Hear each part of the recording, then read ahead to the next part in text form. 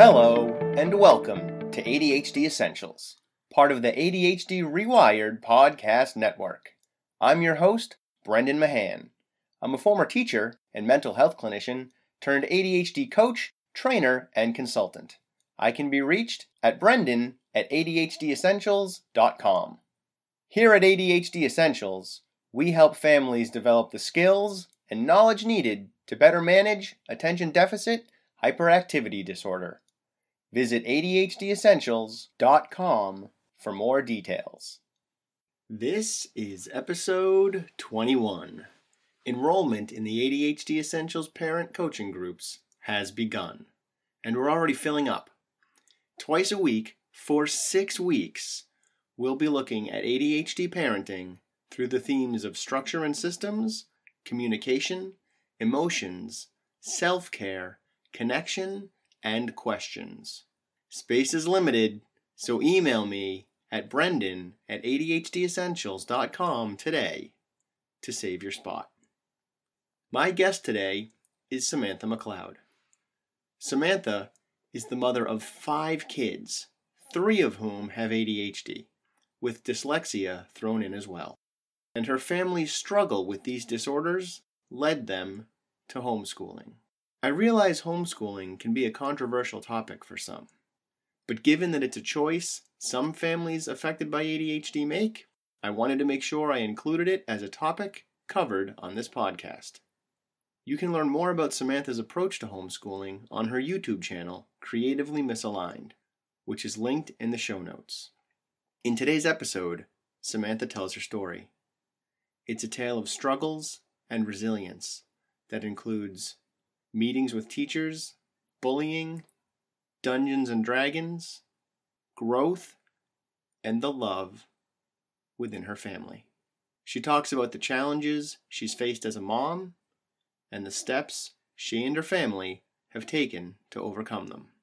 All right, let's get rolling. I have 5 children. My oldest is 15, and he has the inattentive type. I actually kind of like the slow cognitive tempo label a bit better. I heard that one, and it just because he's so different from the other kids, it almost feels like it's a completely different thing. And so I like that term. I heard it from Dr. Russell Barkley. Yes. Yeah, and that just made so much sense to me what he was talking about. It does. Yeah. So, and then I have twins who are 12, and one of my twins has ADHD, I guess the not inattentive type, the hyperactive type. And then I have a 7-year-old who has mixed type. Mm-hmm. And then I have and those are all boys. And then I have a 5-year-old girl. That's a lot of ADHD. It is. It was really tough for me to tell actually what really was going on, because we had one child that my oldest was always a very calm kid, right? Mm-hmm. He was very, very calm, quiet, a little bit dreamy, And then my twins came along, and it was from that moment on, the house was just a tornado. And then, one of my twins was always very challenging from very young. He was a real sensation seeker kind of kid. And I use that term because he really, really, really liked to cause a reaction in people. He would have food and he'd walk over to the carpet and dump his food on the carpet, or dump his juice on the carpet or something. And then he would look up and he'd have this look of joy as he watched your face. And then he would run away laughing. Oh, man. Right. And it was really, really, really hard. My partner and I, we really had to kind of sit back and think about how we were going to handle this, because, we didn't really see ourselves as corporal punishment people or anything like that. But this was tapping out all of our resources. We rented, there was carpets. It was, what do we do? And that was really hard. We really had to kind of come together and step up and decide what our parenting would look like. So what did it look like? What were some of the things you did? At that time, a bunch of books were talking about sort of having a timeout where you sit with your child and you set a timer for every minute of age. Mm-hmm. And we noticed very quickly that this would seriously escalate right away. It would turn from, a child that was running around laughing at kind of his reaction to a child that was just going ballistic and actually like hurting you as an adult, like a 2-year-old that would sit there and knock his head back in order to knock your teeth and things, right? Like, and it was very difficult. So one of the things that John and I talked about was that no matter what happened during the reaction, the child would only have the consequence for the initial issue. Mm-hmm. Because we knew it was going to escalate. Like, we both sort of had the experience of sort of being teenagers who just got punished forever, right? And Mm-hmm. consequences stretched on forever. And we didn't want to be that. So we just decided that we would sit there and try to get things settled down. And then if there was going to be a consequence, the consequence would only be for, okay, now we're going to clean up the carpet. And what we found was that eventually we realized that he just really needed to be removed from the situation, that a lot of that was starting because he was initially getting very, like, he was already sort of overstimulated. Mm-hmm. And so when that was happening, kind of just putting him in sort of almost like a sensory deprivation area.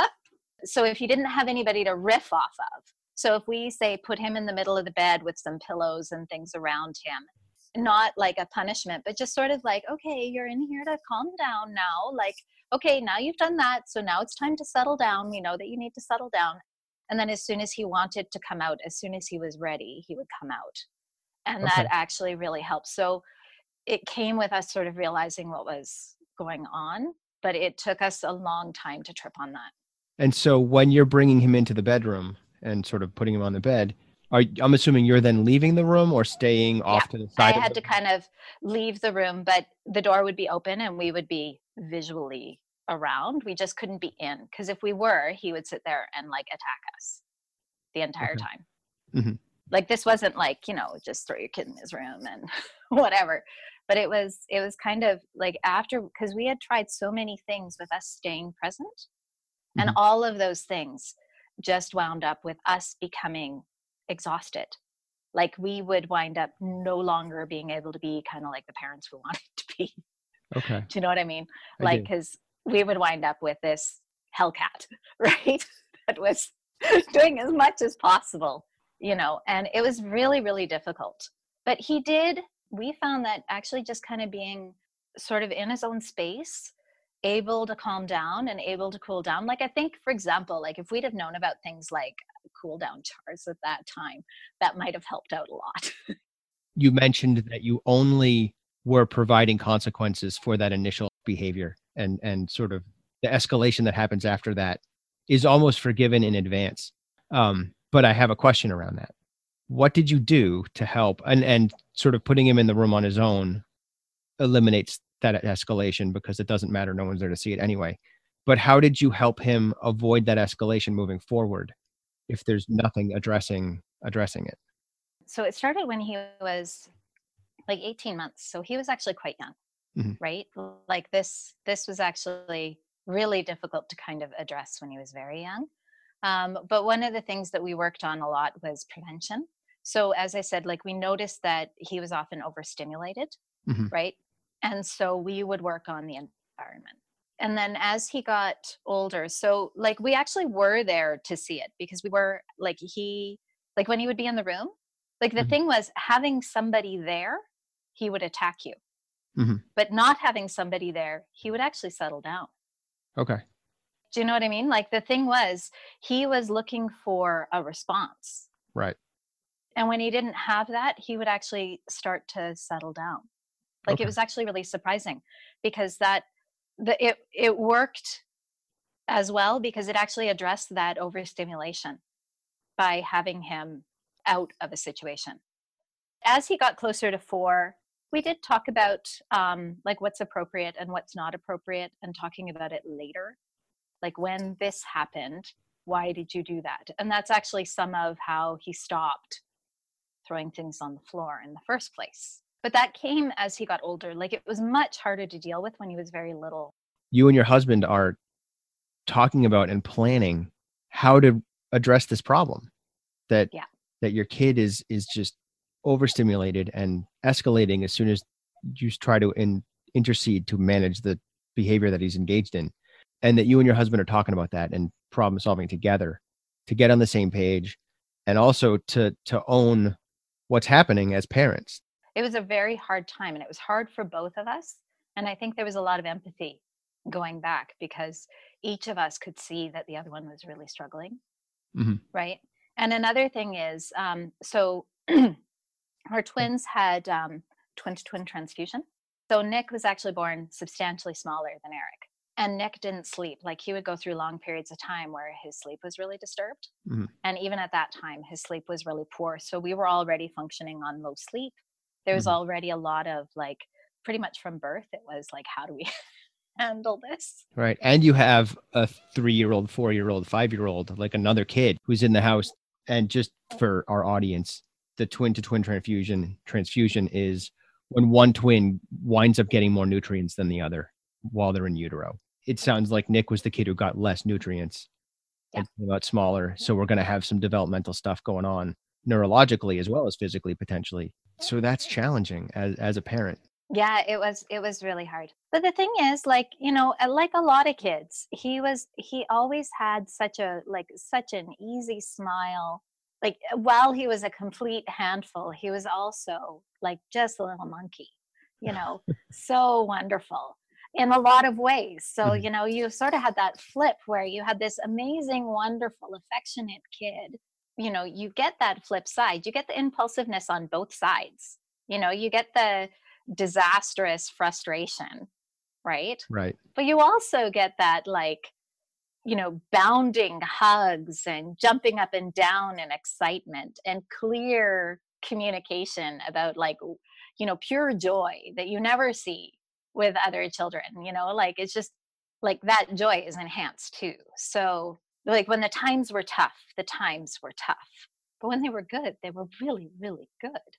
And often that would be the same day. Going back and revisiting something you mentioned earlier, that one of the things you found helps you meet with success was controlling the environment. I'm wondering if that's where homeschooling comes in. When we started homeschooling, Nick had been good in school for kindergarten. He had really made some good friends. There were some challenges at school that he was having, but they weren't too serious.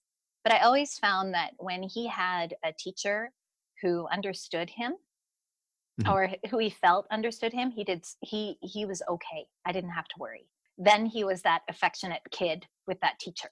And I often sort of stacked the deck by, when they talk about, they have you do that intake notice. They'd say, like, what is your child like? And I'd say, oh, he gives the biggest hugs. He's got a smile that's ear to ear. Oh, he's a bit explosive, but, like, and I'd go in and I'd try to introduce the teacher, and I'd always talk about how the teacher really liked him and stuff like that, and like to Mhm. him. And actually, it was really wonderful. He wanted to invite his grade 1 teacher to his 6th birthday. Nice. Yeah. So, and it's over the summer. So he actually, in June, sent her an invitation to his birthday Oh, in wow. August. And she said that she didn't think it was appropriate to come, but she sent gifts. Cool. So she actually came by our house and dropped off gifts for him. That's awesome. Yeah. So that was really nice. But when he got to grade 3, then things kind of started to really shift. His teacher didn't really understand him. The teacher was more of he was a nice guy who obviously cared about Nick, right? Mhm. But he just didn't get, like, he was just so different, and so different from me too, right? Like, he called us in for a special parent teacher interview, like for a special meeting, in order to show me clear evidence of what was wrong with Nicholas.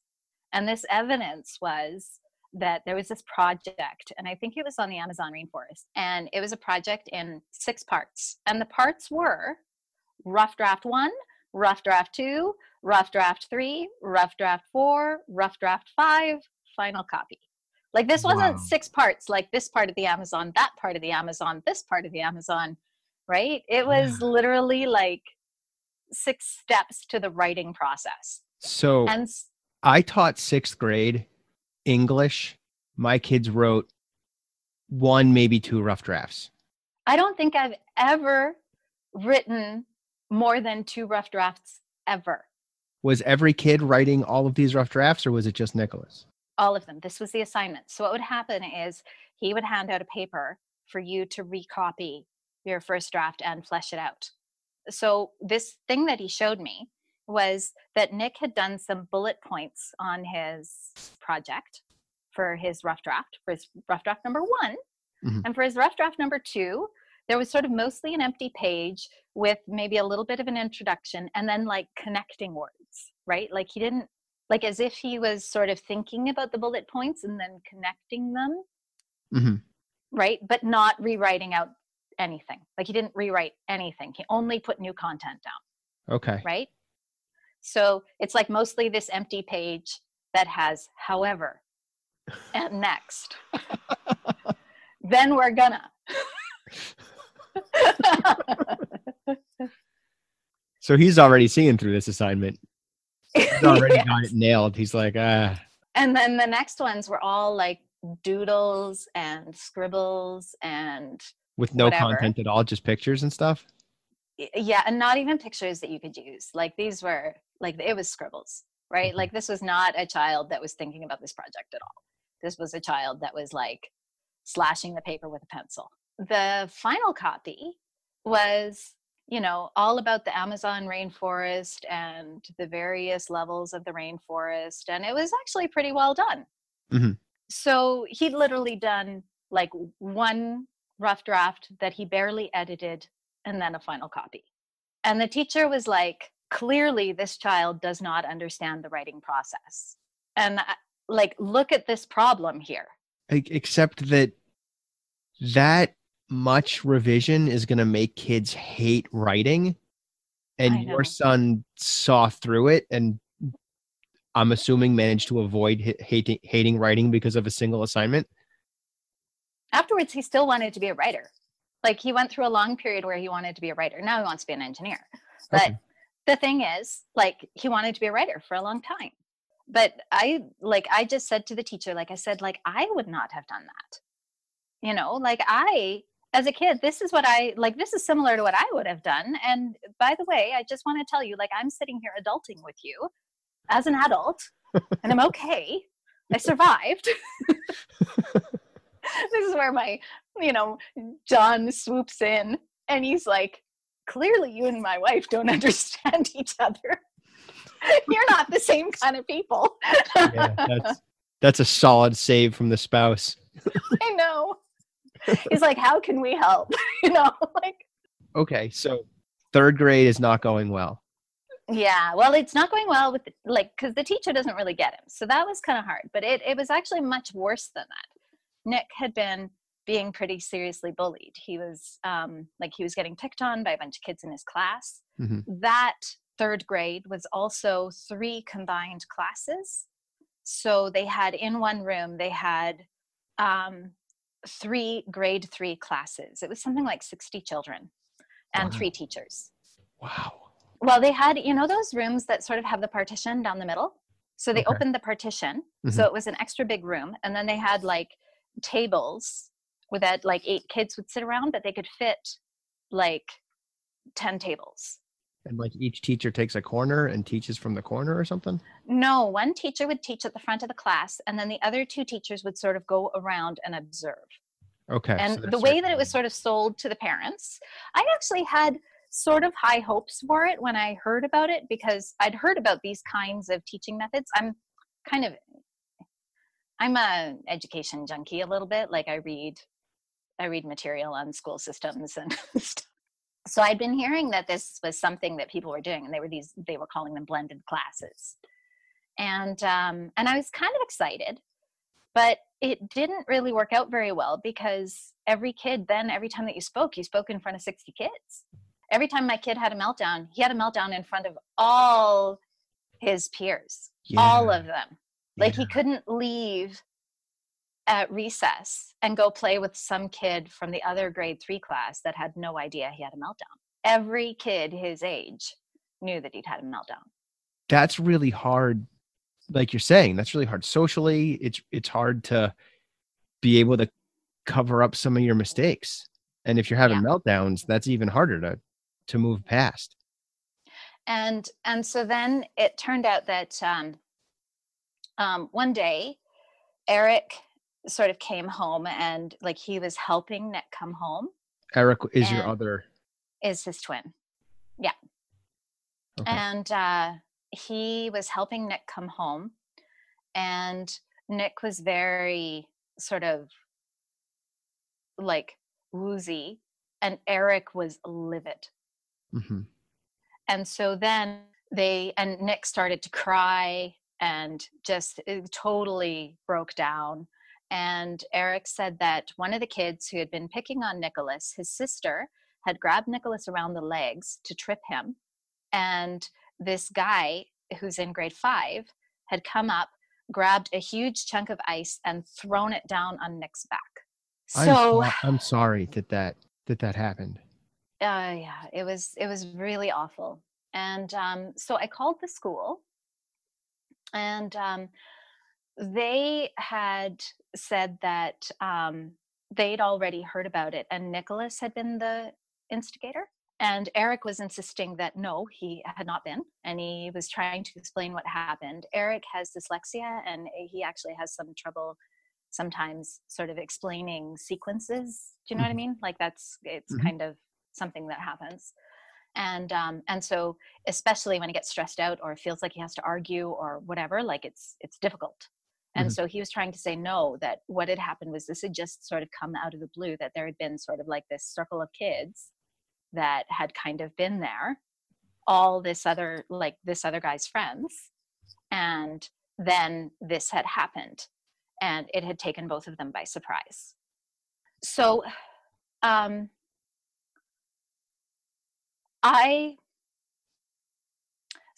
sort of so my own history is that my brother had been diagnosed with ADHD in the 80s when like nobody had heard about ADHD. Mm-hmm. And so I sort of had experience from, knowing both the bully and the bullied are often people who need some level of sympathy. Right. So what I did was I went into the school, and I knew who it was from who Nick had been talking about. Like I knew who it had to kind of be, and they were sitting over in the corner.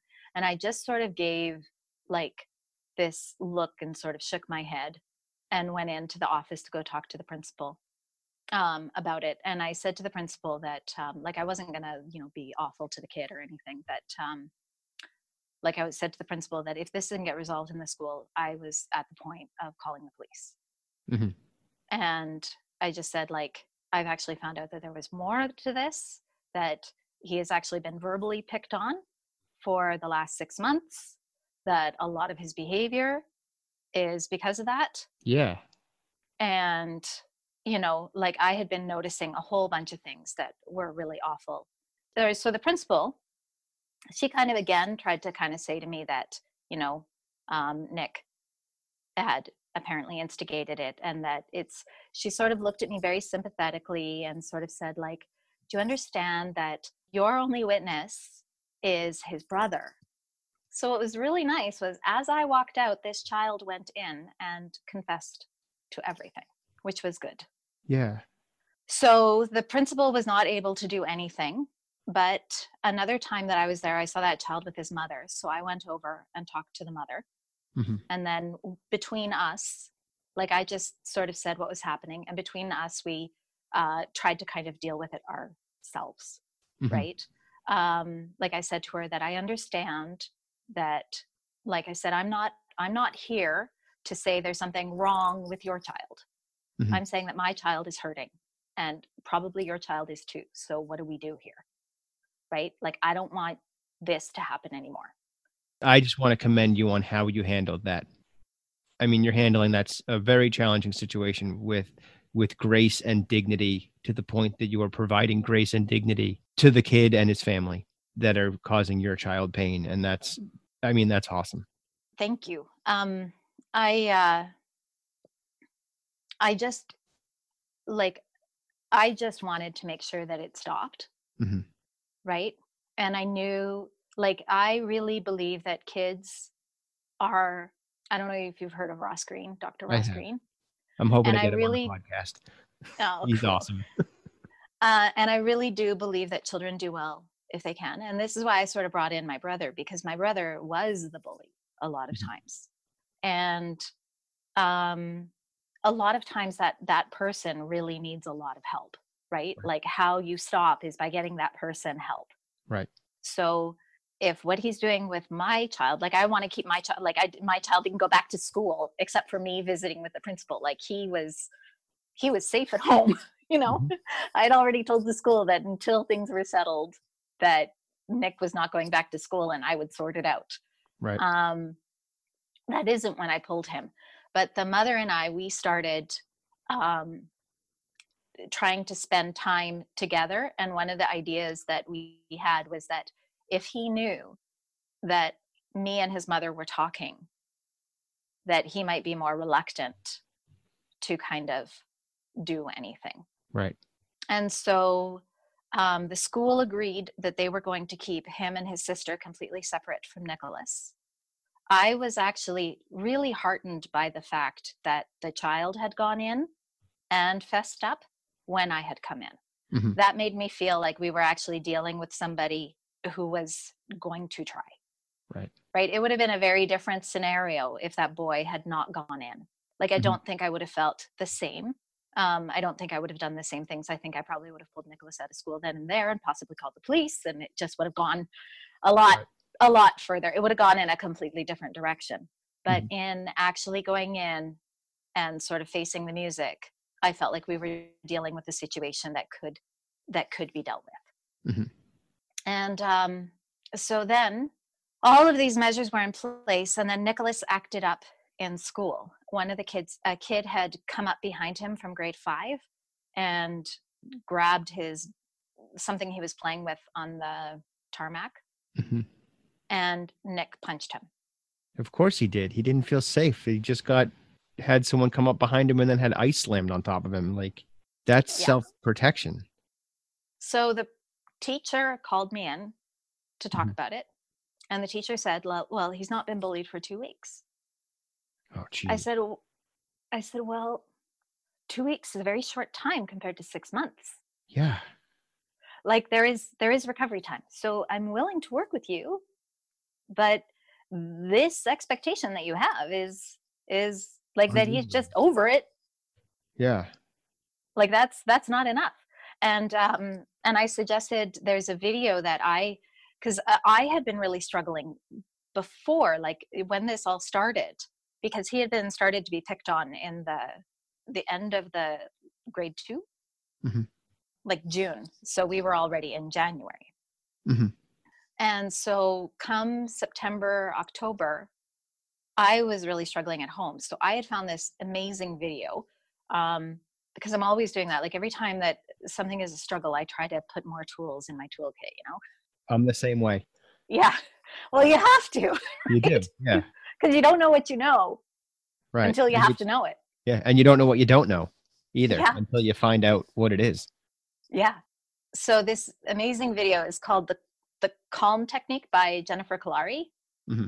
She just goes on and on teaching these skills of mirroring, right? And basically emotionally mirroring what your child is feeling, so that when your child is having a very forceful reaction, you kind of respond with not a, yeah, I would feel that way too, but oh my gosh, in that situation, I would feel so awful. Do you know what I mean? Really match their emotionality, but be a little bit lower than them, so that your mirroring helps them mirror down. And then as you go through it, it's a technique I use all the time. As they mirror down to you, you're also validating what they're saying. Mm-hmm. And it's not uncommon for them to then re-escalate, because what they're saying is validated, and that triggers more emotions, and they go back up again. But you just repeat the process till you've got a kid that's rolling on the even keel. I never heard it explained that way. See, for me, what made a lot of sense was sort of like the message sent, message received.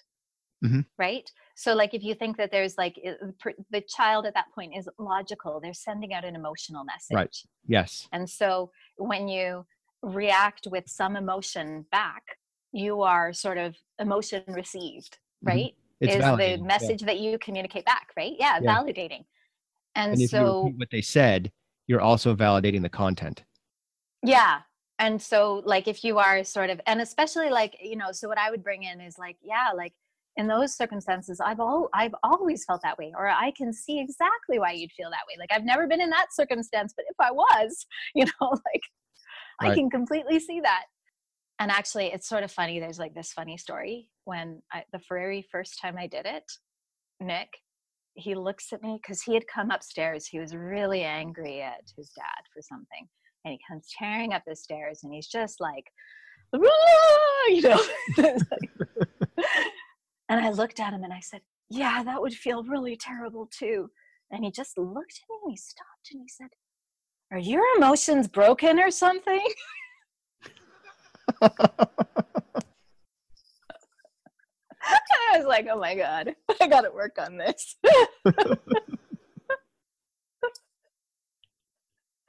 But it took him out of that meltdown. Yeah. He was like ready to go. And then it's like it shocked him. And he's like, what the heck is wrong with you? This isn't how you normally react. That's awesome. But anyway, so I went to his teacher and I suggested this. And the teacher responded with, so what you're saying is, I'm the person who's causing the problem. Oh, that kills me. And I said, yes, you're steering the ship. It doesn't mean you're causing the problem, but it means you are empowered to help remedy it. Yeah, I remember actually saying something like, well, it's sort of like how the captain doesn't cause the tornado, but, like. Yes. I can't remember exactly what I said, but I remember just sitting there and like, I don't know if you ever have this feeling, but I had this feeling where I just had to rearrange my face to not show the level of shock and dismay that I was feeling. On behalf of professional educators everywhere, I want to apologize to you. Oh, because I can empathize with this. Like this guy actually tried. Like even when we went and I finally said that we were going to homeschool, he came up to us afterwards and he said, like if you want to have your kid come to gym class or anything, like we can try to figure this out. And they're not actually supposed to do that. Like right. They're not allowed to use a school that way. Yeah. But like he tried, but I think he just like, he did not understand Nick. So in our family, I struggle with my oldest a lot. Yeah, because we've only been talking about Nick really for this interview, and you have many more children than Nick, and I'm assuming you're homeschooling all of them. I am now, yeah. But my oldest with the inattentive type, I like that is so far from what I'm like. Like I'm actually a lot like if we were, I don't like my husband and I, we haven't been diagnosed with anything.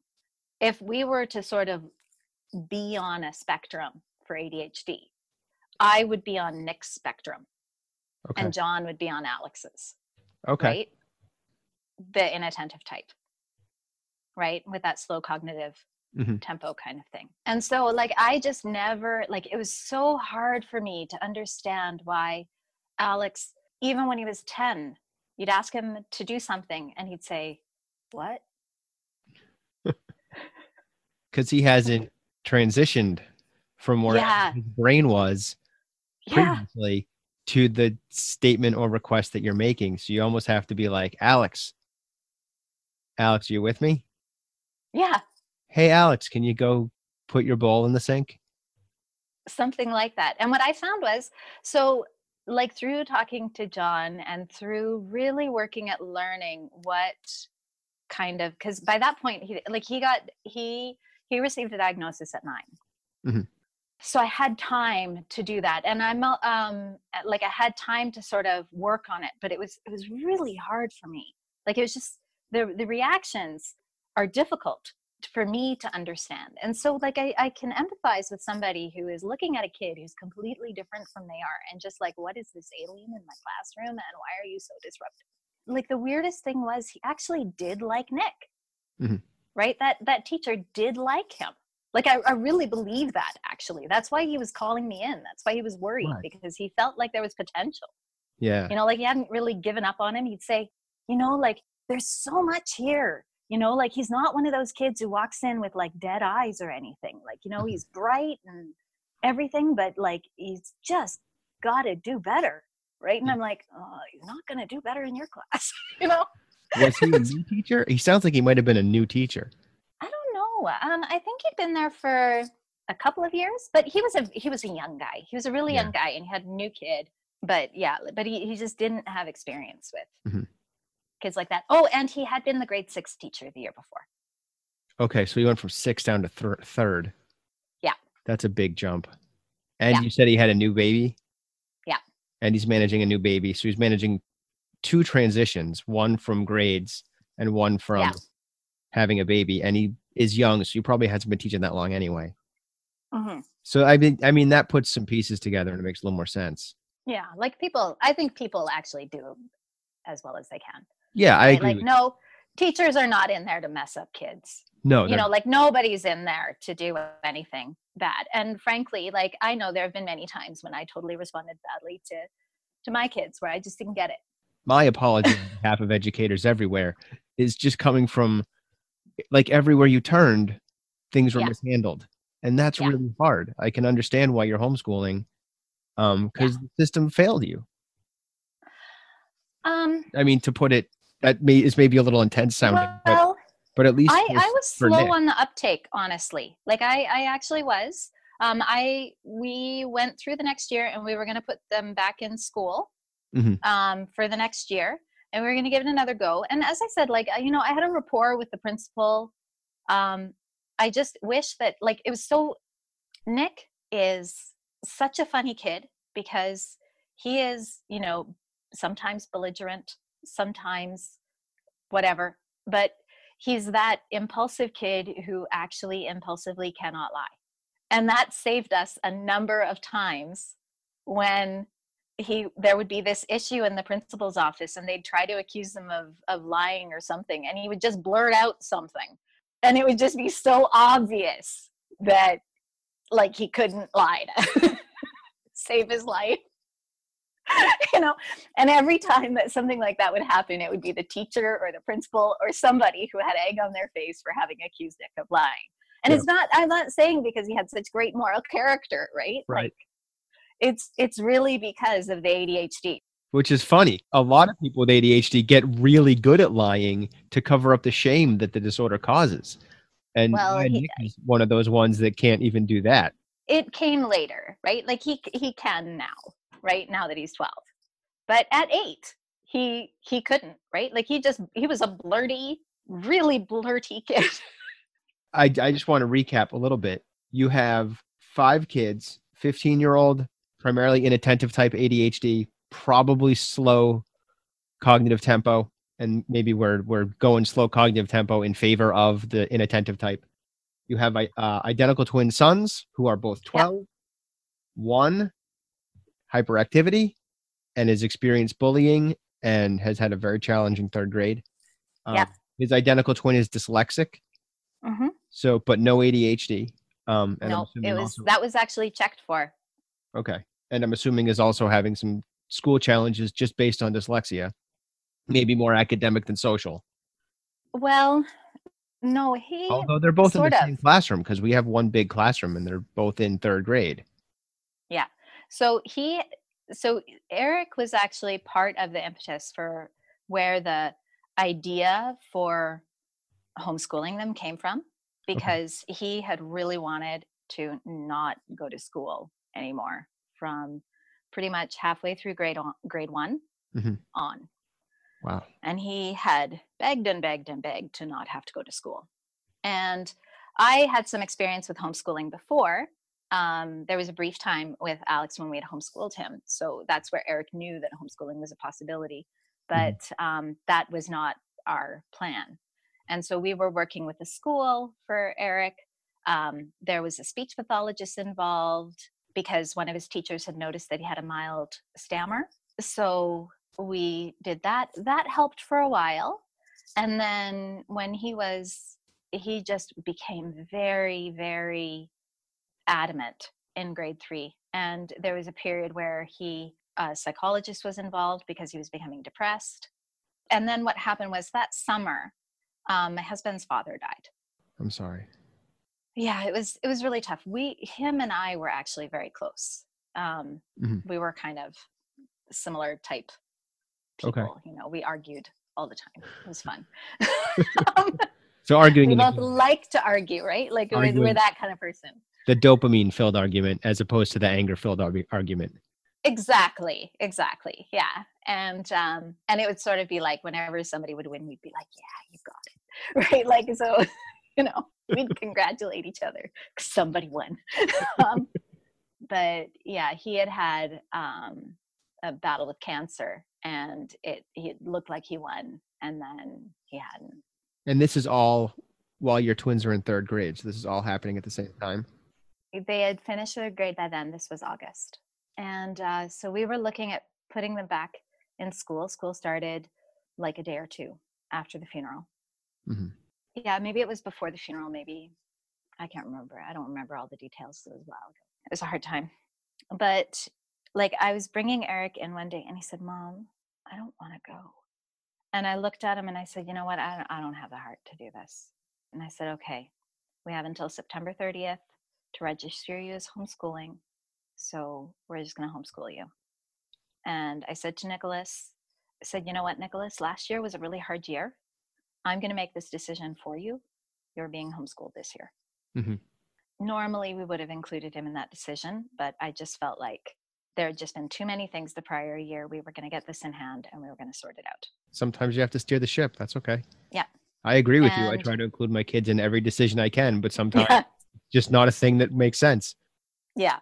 And this one, like I knew that the reason why I would want to stay in school was not necessarily for, like it would be pride reasons, right? Like not wanting to run from school, you know? And that's okay, but that's not, you know, I want to make sure that he doesn't turn into one of those kids with dead eyes. And already he had kind of had that. And so Alex, he had just enrolled in French immersion. So he continued in French immersion for grade 7. Mm-hmm. That wound up being really challenging because the school, so in grade 7, like here, I don't know how it works there, but here the cutoff, like the change from elementary to, it's called junior high, is grade 7. And so the communication between the school and you really shifts, and they try to do as much through the child as possible. When they set their passwords, only the child knows their passwords. Oh, it was difficult. I was going into the school and I was trying to solve things, and Alex he didn't want to have homework. And it was more than that. Like, I think, like a lot of times his homework was because he hadn't finished it in class. And then he wouldn't want to have to admit that he hadn't finished it in class. Right. So he would sort of pretend that he didn't have homework. And that was hard, right? Like it was hard for him and it was hard for our relationship. Yep.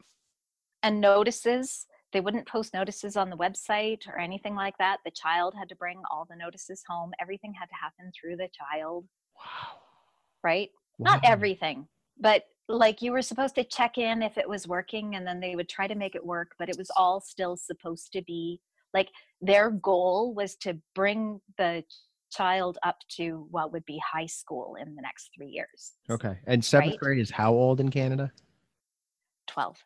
12. Okay. So that's... And he was a young 12, right? And you should still be... I mean, I support independence and fostering the independence of kids, but parents need to be steering that ship. Like this come up a couple times now, right? Like, yeah, you need to have the parent steering the ship. And part of that steering is you give the kid the illusion that they're steering the ship, but you don't do it where they're actually steering the ship and the parents have to scramble behind the scenes to try to figure out what's going on. That doesn't work.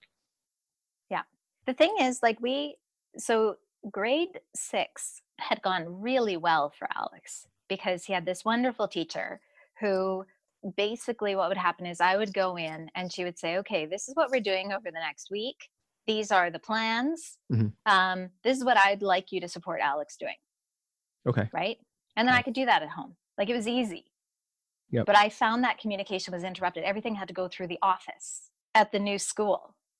So then it was between the office and the teachers and everything. And it was difficult. Like, Yeah. it was really challenging to just get everything sorted. And the truth is, I also think that Alex wanted to be able to do it all on his own. Right. So I think there were some roadblocks put there too, like avoidance tactics. Right. Do you know what I mean? I do. Yeah. Because I mean, that's an ADHD thing. We don't want to own up to the areas that we're weak in. Yeah. So in a lot of cases, we pretend that we're not weak in that area, and it winds up biting us. And the best example of that is when people who have ADHD don't write things down because they think they're just going to remember it. And no, you're not. You're not going to remember it. Just write it down. So what happened was at the end of grade 7, so one of the things that got missed was the busing slip and we had to have it handed in by June 30th. Okay. But he was given it on the 21st and didn't provide it to me until later. And I found this very crumpled up, broken thing that turned out to be the bus thing buried in the bottom of the backpack. And there was no opportunity to fix it. So his bus stop was eliminated. Wow. And I tried, like, I called the school and I said, like, how do we navigate this? Like, what would you do if a new student went to your school and needed busing? Like, what would the That's tactic a good question. be? Right? Like, how do we figure this out so that it can be fixed? And then there was that year, the government funding for buses was cut. So they had even less flexibility than usual. So it was like a series of missteps for things. And so I wound up talking to Alex. I had already set up all the activities that we were doing with our other kids for homeschooling and where I needed to be and when, relying on him being able to take the bus. And now he can't. So like I said, okay, so here are the issues.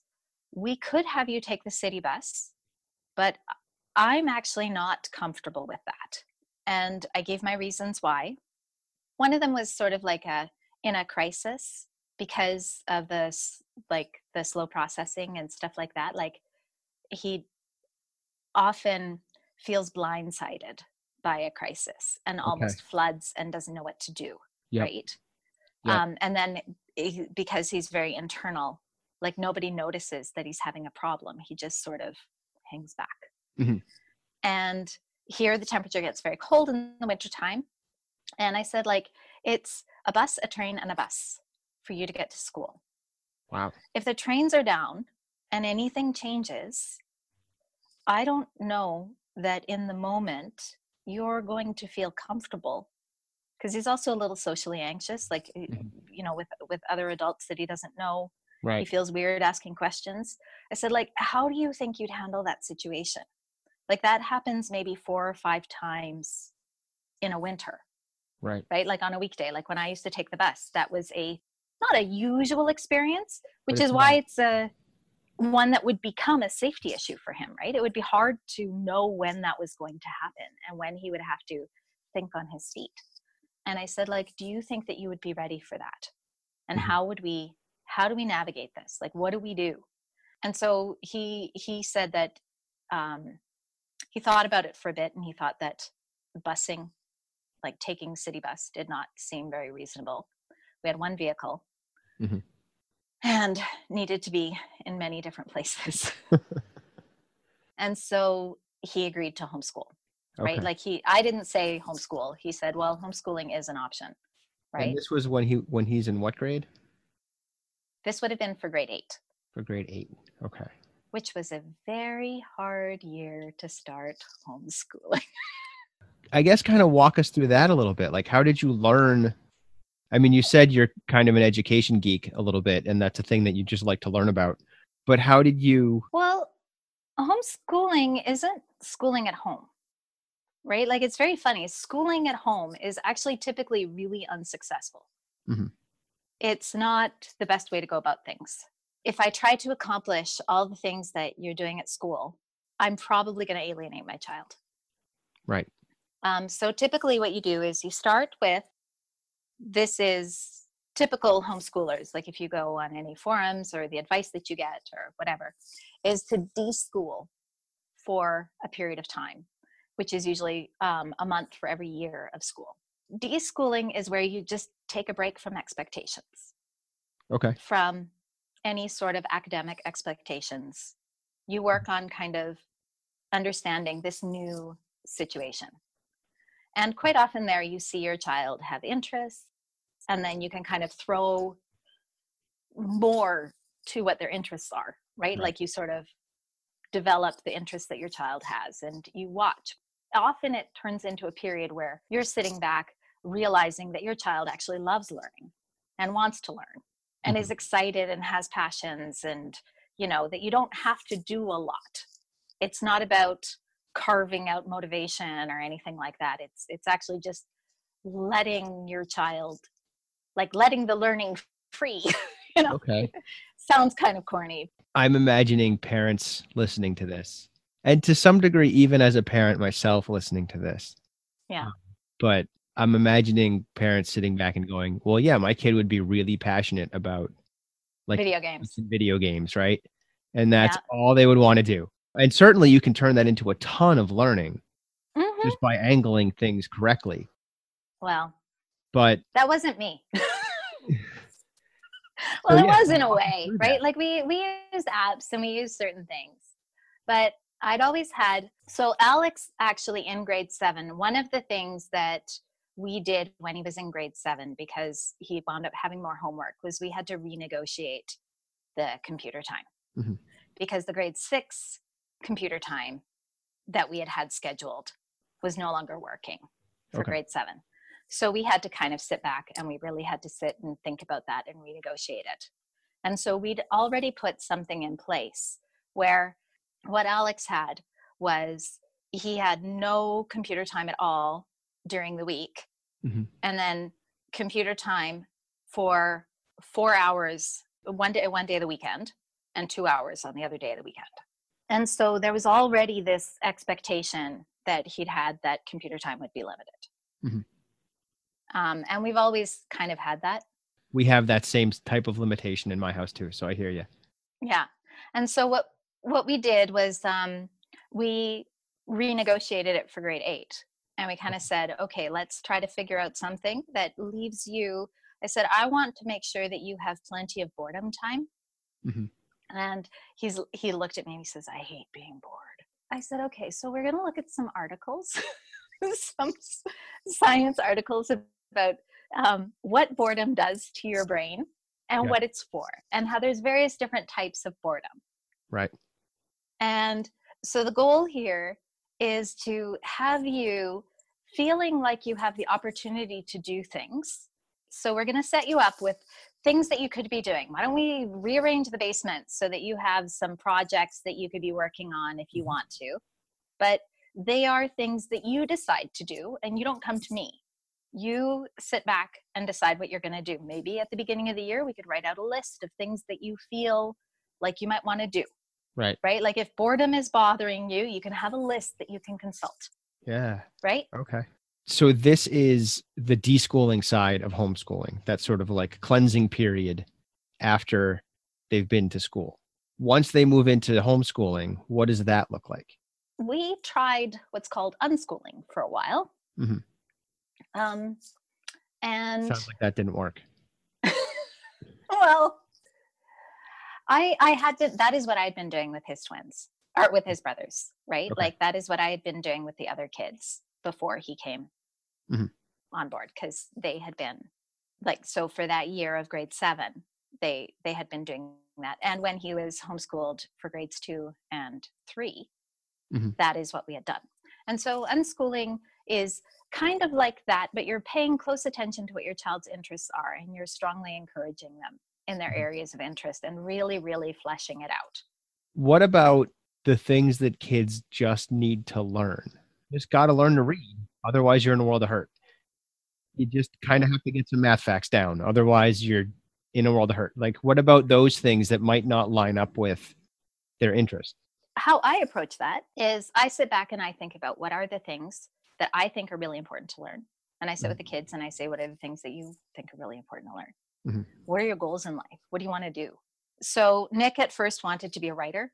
That meant let's work on your writing. Eric wanted to be an artist. We sat back and we thought about what would he need in order to do that. And he decided that he actually really did need to learn how to read. Like that was really important. Right. And so he needs to spend lots of time focusing on reading. I guess with unschooling, like a way to sort of think about it is if the actual structure of school didn't exist, and you had to figure out how to kind of grow your child without thinking about what somebody does somewhere else, what would you do? And so, of course, you'd still want your child to learn how to read. You'd still want them to be doing all these things. And they'd have goals for themselves, too. Right. And so they move along in their goals. And it just winds up being a very goal-driven thing. So, yeah. So it sounds like you're beginning with the end in mind and working backwards from there. But you're not, it's a little more targeted because school as a system is trying to cover many more bases than your kid might need. Reading, you're going to have to know. Some math, you're going to have to know. But maybe you don't need to know about the French Revolution. It also sometimes means that you wind up with a really, really broad area in other things that aren't necessarily covered there. Like, so for example, Alex grew a real passion for D&D. Okay. Right. I played that last Sunday, so we're good. Cool. He loves it. And so actually what he did for a lot of the de-schooling time was he read all the D&D manuals. And there's a ton of learning hiding in there. There's all kinds of stuff, and you can go to weather, you can go to myths, you can go to cultural requirements and civilization. You can go in lots of directions. Yep. And I got him involved in a D&D group. And he started going to D&D. He was trying to set up DMing. He was trying to do world building. That led him on to doing a whole bunch of mapping. Like it did lead to a whole bunch of learning. The thing is, it actually stopped really working for me because I also work and I was starting to feel like, because one of the ways that I had done it, which isn't like everybody else, everybody does things every other way, but was really trying to spend a lot of time with my kids, really know what their interests were, really know where they're going, and then really try to add more on. But then if I had to go get work done, I was out of the loop. And so I kept feeling like I was pulled in too many, like in our home, I get like whenever things are going off, we do like value worksheets, like what are your values? What are your core morals? What are your plans, and how much of your day is actually spent moving towards those things and how much is spent moving away from those things? And are you doing this because we've been focusing on your 15-year-old and your 2 12-year-olds? You have a 7-year-old and a 5-year-old too. Yeah. So are they homeschooling? Are you doing these worksheets with them too? My 7-year-old is fully homeschooled. My 5-year-old is going to nature kindergarten. She loves it. Okay. It's fantastic. Nice. And she'll probably be homeschooled next year because it only goes to kindergarten. If there was like nature school, she'd probably go there. Okay. And so the unschooling side of things isn't working for you and your ability to feel like you're doing things optimally. Yeah. So now you move into homeschooling? So I had been feeling really unsettled with how things were going, and I didn't know where to go and what to do, like where to move from there. And Alex had come to me and he said, Mom, I think that I want to try, like, I'm going to be in high school next year. I think I want to try like a curriculum. And I said, okay, so next year, that's easy because next year the Alberta education has this whole curriculum that you could do online. So that's easy. He says, no, I don't want to do it online, Mom. Okay, why? And he says, because then I'd be sitting in front of a computer. The people that I do D&D with, they are using this program that you are talking about, and they're missing a lot of days because they're spending so much time doing their stuff that it's just taking them so long to get everything done. I want to see if we can do it not sitting in front of a computer. Can we do something that's not like that? Okay. And so I looked around. I did find a curriculum that uses literature-based learning. And so we tried that. And then, of course, I did a deep dive into researching that method.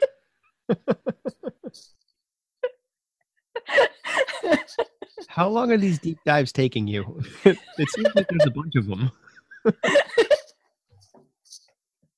Well, I'll just be quiet about that one. But yeah, so I started doing some research in that area.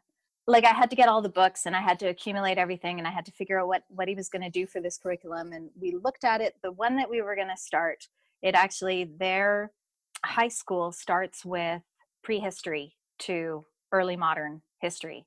Mhm. So I guess to civilization. Okay. And then the next year is civilization to the Renaissance, and then the Renaissance to modern time. And then you have a bunch of, like, you have science interwoven in there and everything. So he was really excited because he likes, I mean, he's not passionate about dinosaurs, but, you know, he had been passionate when he was 5. Okay. So it's some familiarities coming. It was there Right. for him.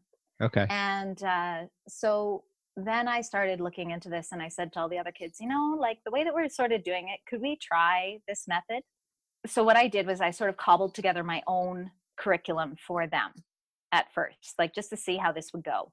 Yep. And I tried sort of having a really regimented day where we're sort of switching tasks every 15 to 20 minutes, having quick flow, and then you're done at noon and you have the whole afternoon. And did that work okay? Was that challenging? It was super brutal for me. But for them, it was okay, I guess. My 7-year-old loved it, Mhm. and Nick loved it. Okay.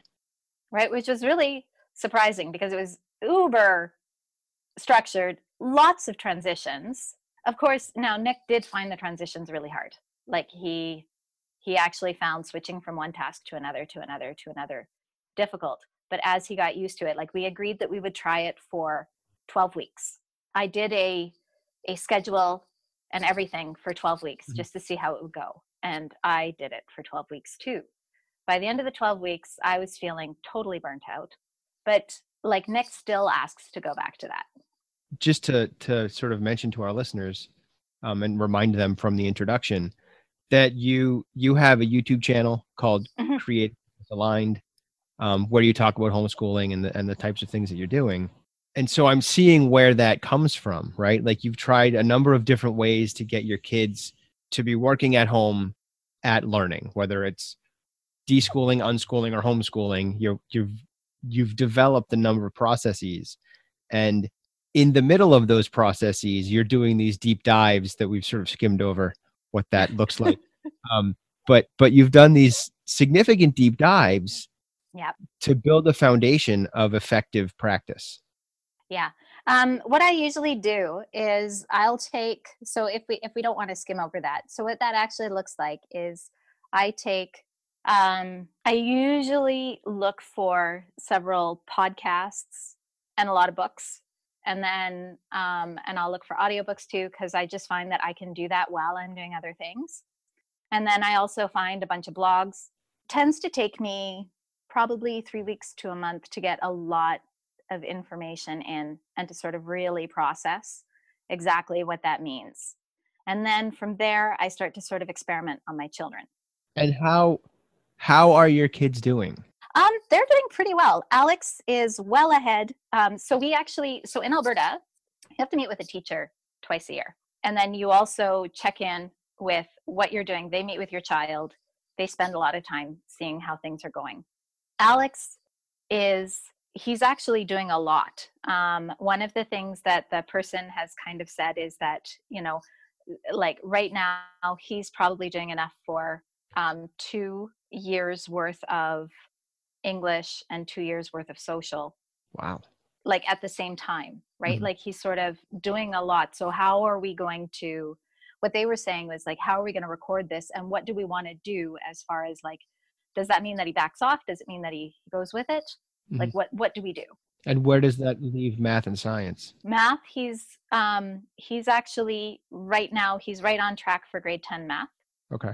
And science, it's a full science curriculum, like his science. So how Alberta math works, or how Alberta science works, is that your first year is a general science, and he'll be getting credit for his general science. Okay. So it's just that science, he's doing like 1 year of science. Math, he's doing 1 year of science. But the history and the English, he's actually doing kind of like 2 years at once, right? Like he's doing a lot.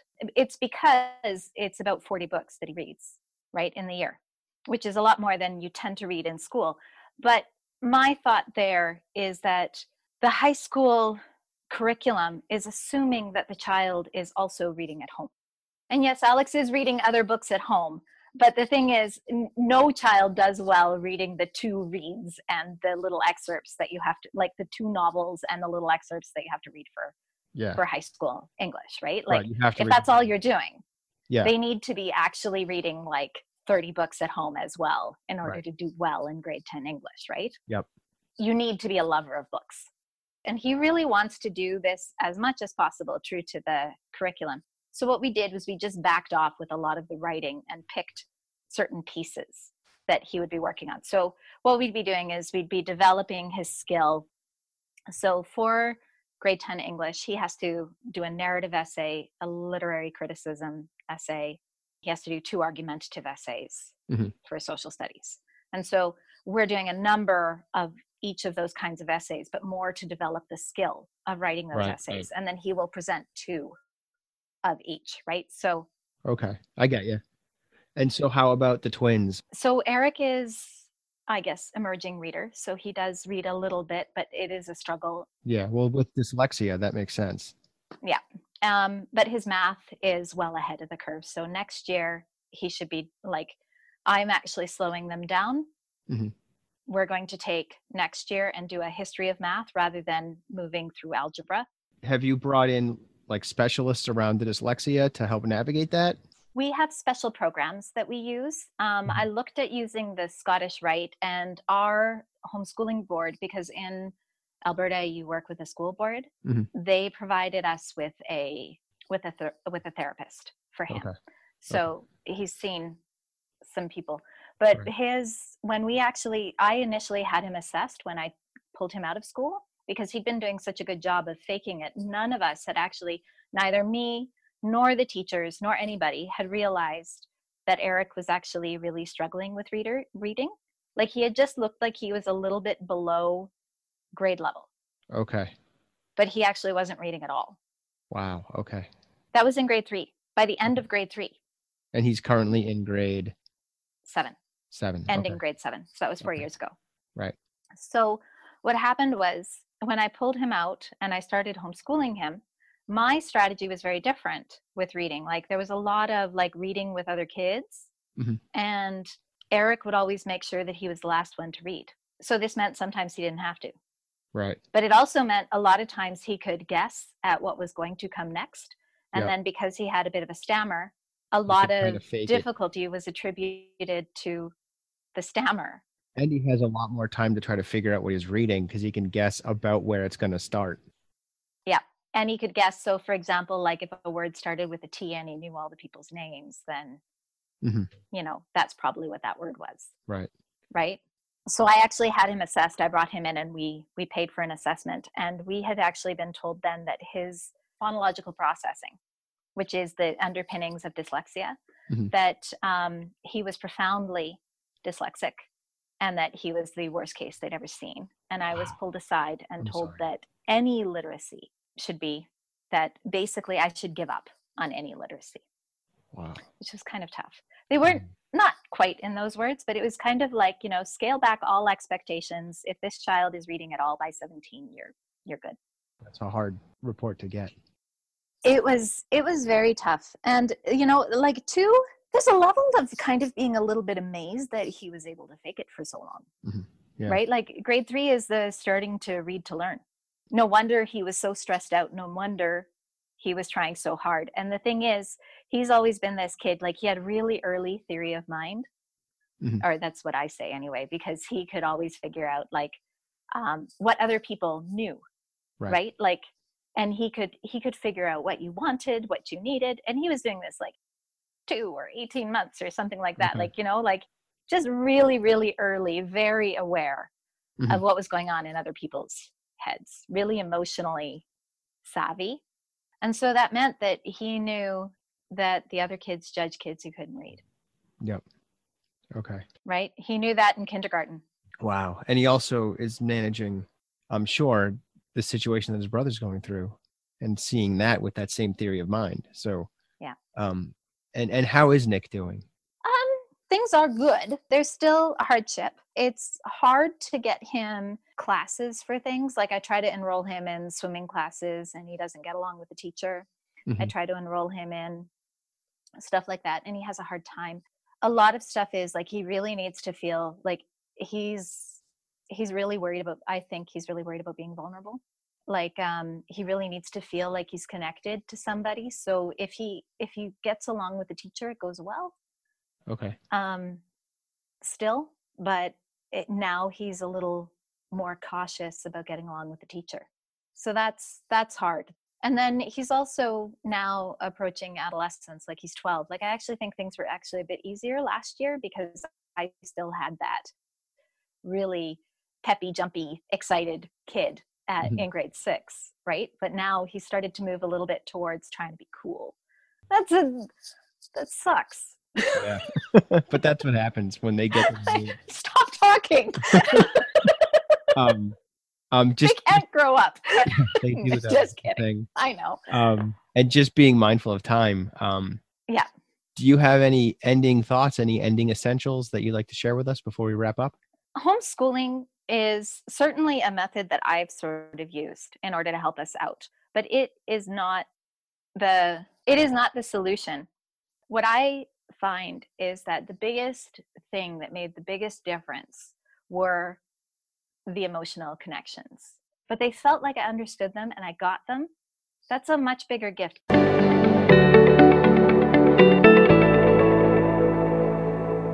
Hey, you're still here. Nice. Thanks for staying focused all the way through. If you have any thoughts or questions about today's episode, feel free to email me at brendan@adhdessentials.com. And don't forget to check out the website, adhdessentials.com, and visit our Facebook community. I'm looking forward to talking to you again next week. In the meantime, keep focusing on improvement over perfection. 10% better is all you need.